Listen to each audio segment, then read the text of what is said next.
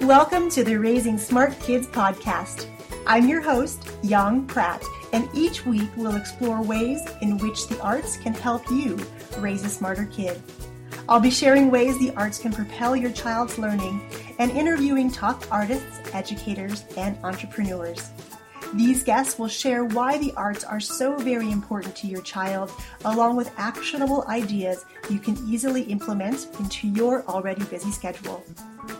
Make sure you subscribe to the podcast here on iTunes and share us with a friend. For extra tips on raising smart kids, head on over to artsmartparenting.com and click on the Live tab. Mr. Rocco has been dancing since he was a child. He's a member of the Actors Equity, Screen Actors Guild, and AFTRA.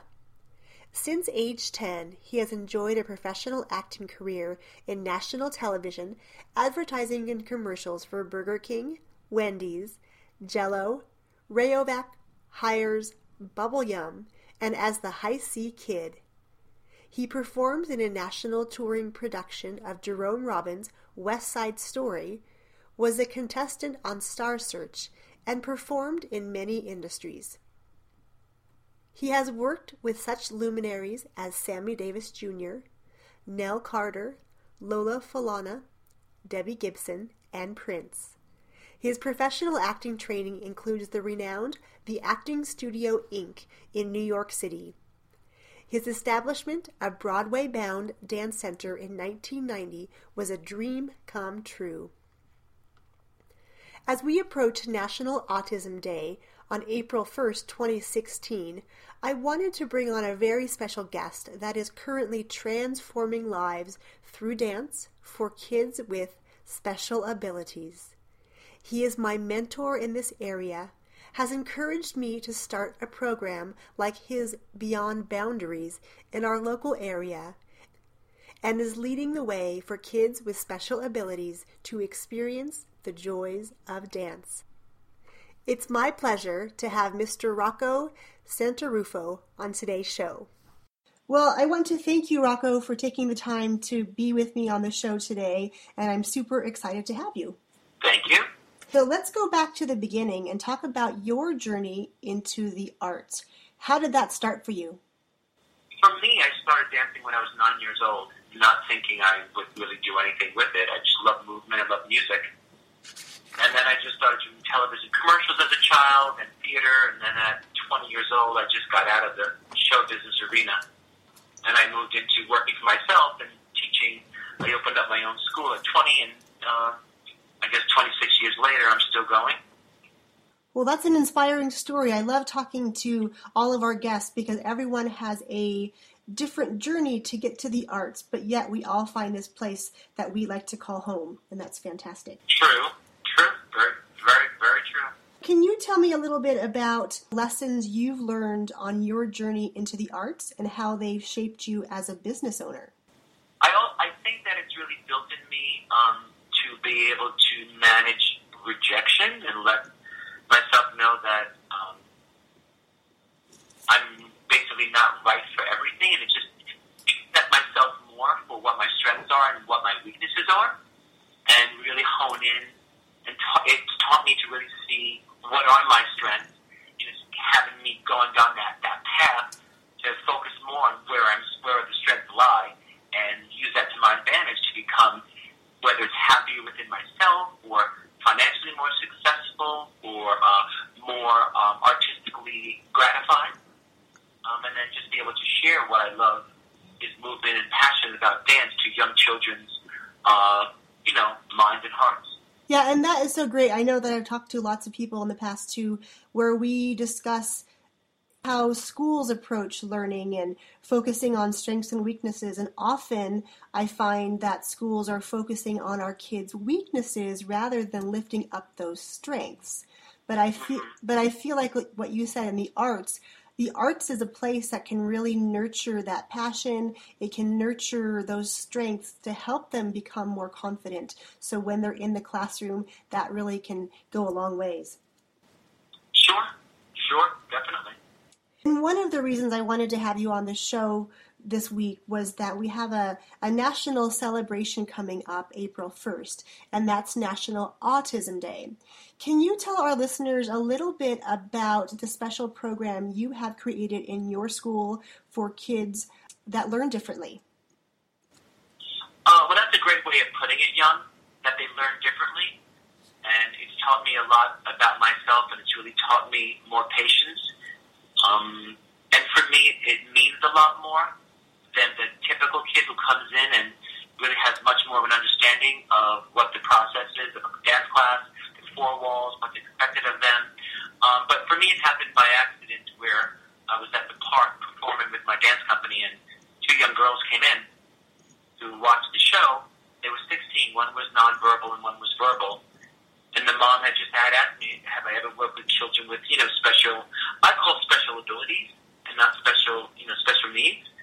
And I just said no, and I said, let's just do a half-hour class with the two girls, and it was really successful, and there was just such a connection made for me with them, and I'm sure vice versa. And then the mom went back to her school where these two young ladies go, and there was a lot of talk, and then this principal called me. It just kind of snowballed basically on its own without me even, doing the business model and going after it. And it just snowballed into itself. I teach now at outside at 4 different schools. I go in, and then we have a small little program here for children and teens with special abilities,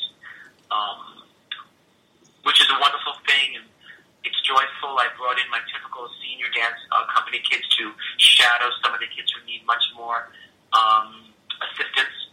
It's just been a wonderful thing. It's just taught me a lot.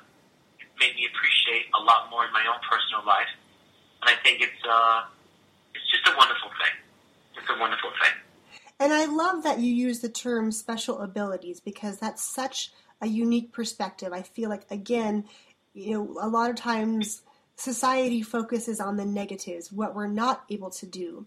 And what I love that you do is these are special kids with special abilities, and they learn differently, and you make a place for them, which is incredible. Mm-hmm. Yeah, yes, it's great. It's really wonderful. And no class is ever the same. Sometimes I'm not running the class. The students are, because basically they may be in a different headspace, so I need to go with where they need to go. So eventually hoping bringing them back, but just following them and letting them lead and finding out how to connect with each individual. And basically it's no different from, I guess, thinking about it from a typical kid. Some kids learn by watching, some kids learn by listening, some kids learn by, doing. It's, so it's really all the same, but it's just being more keenly aware and paying attention to the individual, whether it be a typical kid or a child who has, who needs some special, special assistance. It's all the same. It's all the same. We all learn differently. Right. I could not agree more. And I think that what you said earlier about them being able to, sometimes they run the class because they are in that headspace where they need to be a little bit more independent of you, but you're there still to guide the process. And I think that's a really, really great lesson for us as parents and for all the listeners out there who are educators to know when to step back and when to step in to best assist and lift up those kids. Right. Mm-hmm. No, I would say it's taken me a while to find comfort because in the beginning, I would have students that would have like a breakdown moment or really act out or have a moment where they're just running around the room screaming or rolling on the floor, or you have extreme situations at times.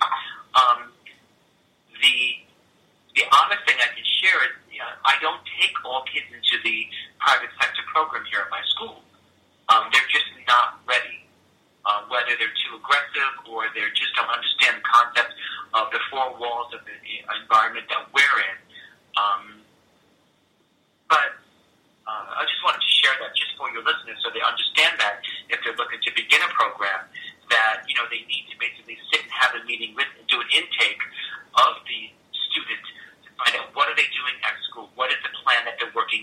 It's called an IEP program that they have at the school with this any particular student who's in a special program. So for us as studio owners, we really need to know what are they doing at school that we can also force and use to the students' advantage to make their successful dance class an enriching one for them and to come out a winner. But just making sure that we really understand what is the need of this particular student. So just sharing that is just more information. That's really great too, and I love that you have the team approach. It's not just you trying to work with the kids, but it's taking what they have at school and what those teachers are doing and working on with them, talking to the parent and talking with you, and then including the kids. So there's 4 different people coming together to make this a successful event for them. True. Yep.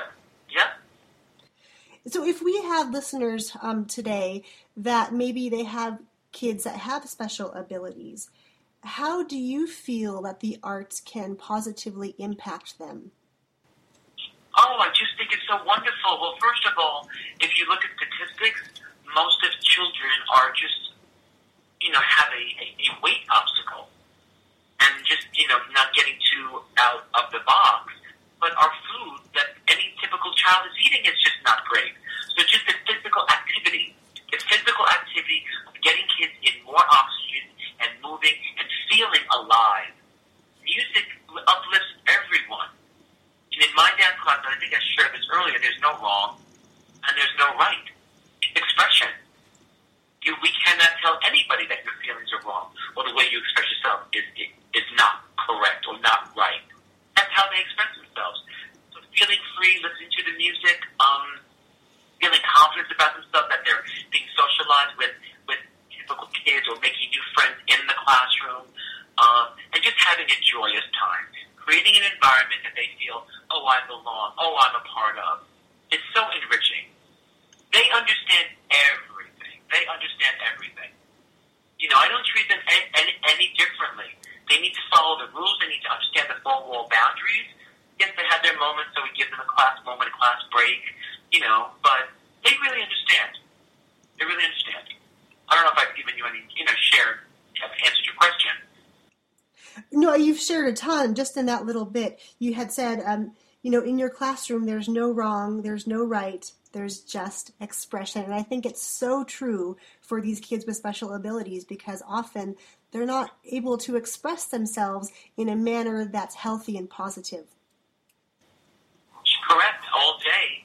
Typical kids with special abilities, they're sitting in a seat all day. They're sitting in a seat all day for like 6-7 hours. So to be able to get out, just meet friends, build relationships. Friendships were built here at the studio. It's wonderful. When you can take a group of mere strangers and then after a few weeks, they're good buddies and good friends. And then they start taking those relationships outside of the studio into school. And that only does so much just to serve them in their lives. Mm-hmm. True. Yes, definitely. If we have parents who are listening who are seeking out programs for their kids, I know I've talked to several parents who've come to me and we're starting a little pilot program here very soon based on what you've shared with me and what I've learned from you over the time we've known each other.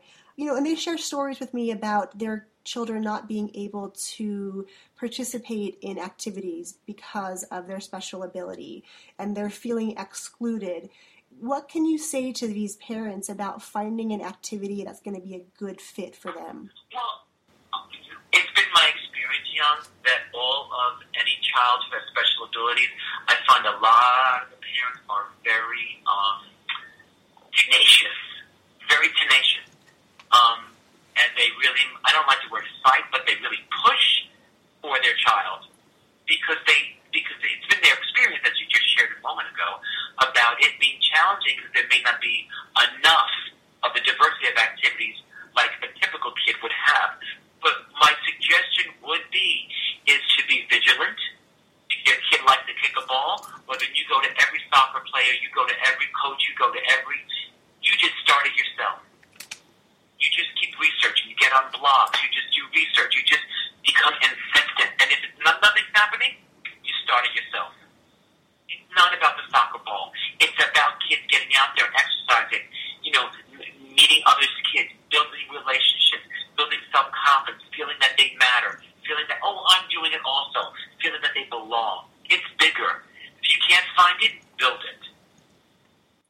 And that's such a great lesson for everyone. If you can't find it, build it. And that speaks volumes about what you've been able to do in your community, starting your school, and then starting this program for kids with special abilities. It was just sort of a natural springboard because it wasn't there. So you went out and built it. So I commend you for that.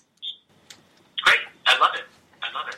Rocco, what is the best way for our listeners to connect with you if they have more questions? If anybody wants to start a program, I have a lot of material. I am a teacher by trade, and I think I'm only successful because people have been there to help me, launch me to my next step, whatever that would be in life, in business. So I'd be more than welcome to just help anybody that's looking to just gather information. The best way, I guess, to reach me would be through my email. If you want me to share that now, I will. Sure, that would be lovely. It's R as in Rocco, S as in Sally, B as in butterfly, B as in butterfly, D as in dog, and C as in cat at msn.com. I will make sure that we put that email link directly to you in our show notes as well, so they can reach out directly from our site to you and ask you any questions that they have. Something that I would love to do, but I'm getting older, so I'm looking to see where will my life take me now, approaching the 50-year-old mark. But it's been something that I've been thinking about, is to have a school of just people who have special abilities.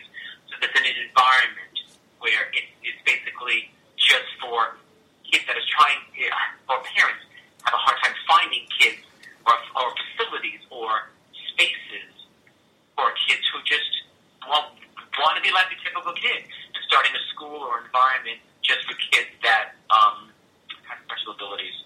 That's been something that's been sitting in the back of my head. If there's anyone that could do that, it's you, Rocco. Just, you have such passion for this arena of education, and just speaking with you about how your program has developed has really opened my eyes and my perception to the possibilities, because there are many. Before we say our goodbyes today, is there one parting piece of advice you could give to our listeners about getting their kids with special abilities into the arts? Well, I will say this. I don't know if I'm going to directly answer your question, but this is even more profound than I think what you're asking. Our kids perform at the end of the year recital. They go on stage. They do the best they can with their dance, like any student. But to see students in the classroom and then see the difference in their eyes when they're on stage doing their dance and 1,000 people in the audience watching them, I genuinely feel it in my gut and in my soul. I see that sparkle of the kids feeling that they're belonging, and look at me, they're showing off, and they're proud of themselves. It's an emotional moment. It's just a gratifying moment. And looking in that child's eye and seeing the gleam and the glow and the spark confirms why I do it. Because it's a season, and just it all comes to a culmination, and it's their own realization, wow, I'm kicking it, I'm living it, I'm like everyone else. So that's what I would share. Once again, I don't know if I answered your question, but that end of the season, seeing the kids on stage is just, and enough. The words are even kind of hard to find. That's great, and you answered it beautifully. I love that you talked about seeing that sparkle in their eye, because any parent, regardless of whether their kid attends regular school or they have special abilities, all a parent really wants is to see that sparkle in their kid's eyes and know they found a place to belong.